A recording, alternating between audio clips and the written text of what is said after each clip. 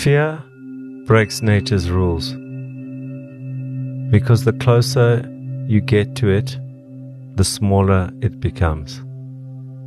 Just like the bully in the playground, the moment that you confront fear, it begins to wither away. It holds more power in your mind than in reality. The interesting thing about fear is that the more you confront it and the more you defeat it, the more confidence you build and the less fear you hold inside you. I suppose the underlying foundation of fear is not knowing where this will end. It's the fear of the unknown of the future. What are the different scenarios that might evolve and unfold into the future? What will be the unintended consequences that come from these scenarios? For me, the concept of confronting your fears is about controlling your fears. For when you feel you're in control, when you take control, there is less to be fearful of.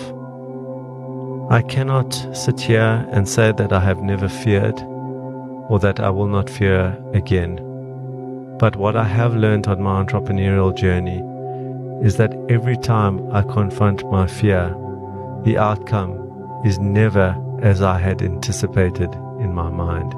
It is always far bigger in my mind than in reality.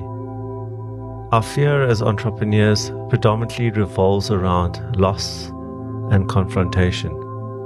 Loss of a client, loss of an employee, loss of a contract, loss of money, or confrontation with a client, confrontation with an employee, confrontation with a partner, and sometimes even confrontation with yourself. When you understand that fear is predominantly the fear of loss and the fear of confrontation, you have two containers in which to control it, two containers in which to master it. When it comes to the container containing loss, a great strategy that I was taught was to assume you have lost it already and then act in that way.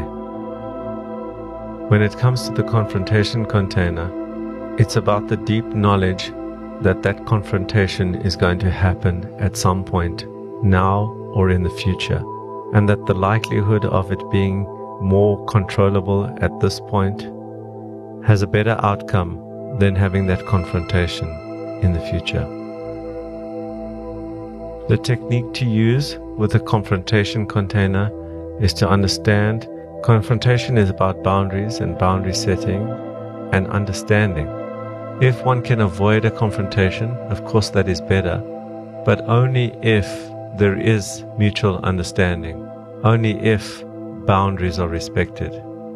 Confrontations are a healthy part of our entrepreneurial journey. I recently had a situation with a client where I was asked to cross an ethical line in order to ensure that they did not fall foul of the law. I found myself in a meeting with the company lawyer, the CEO, the financial director, and a number of other heavyweights.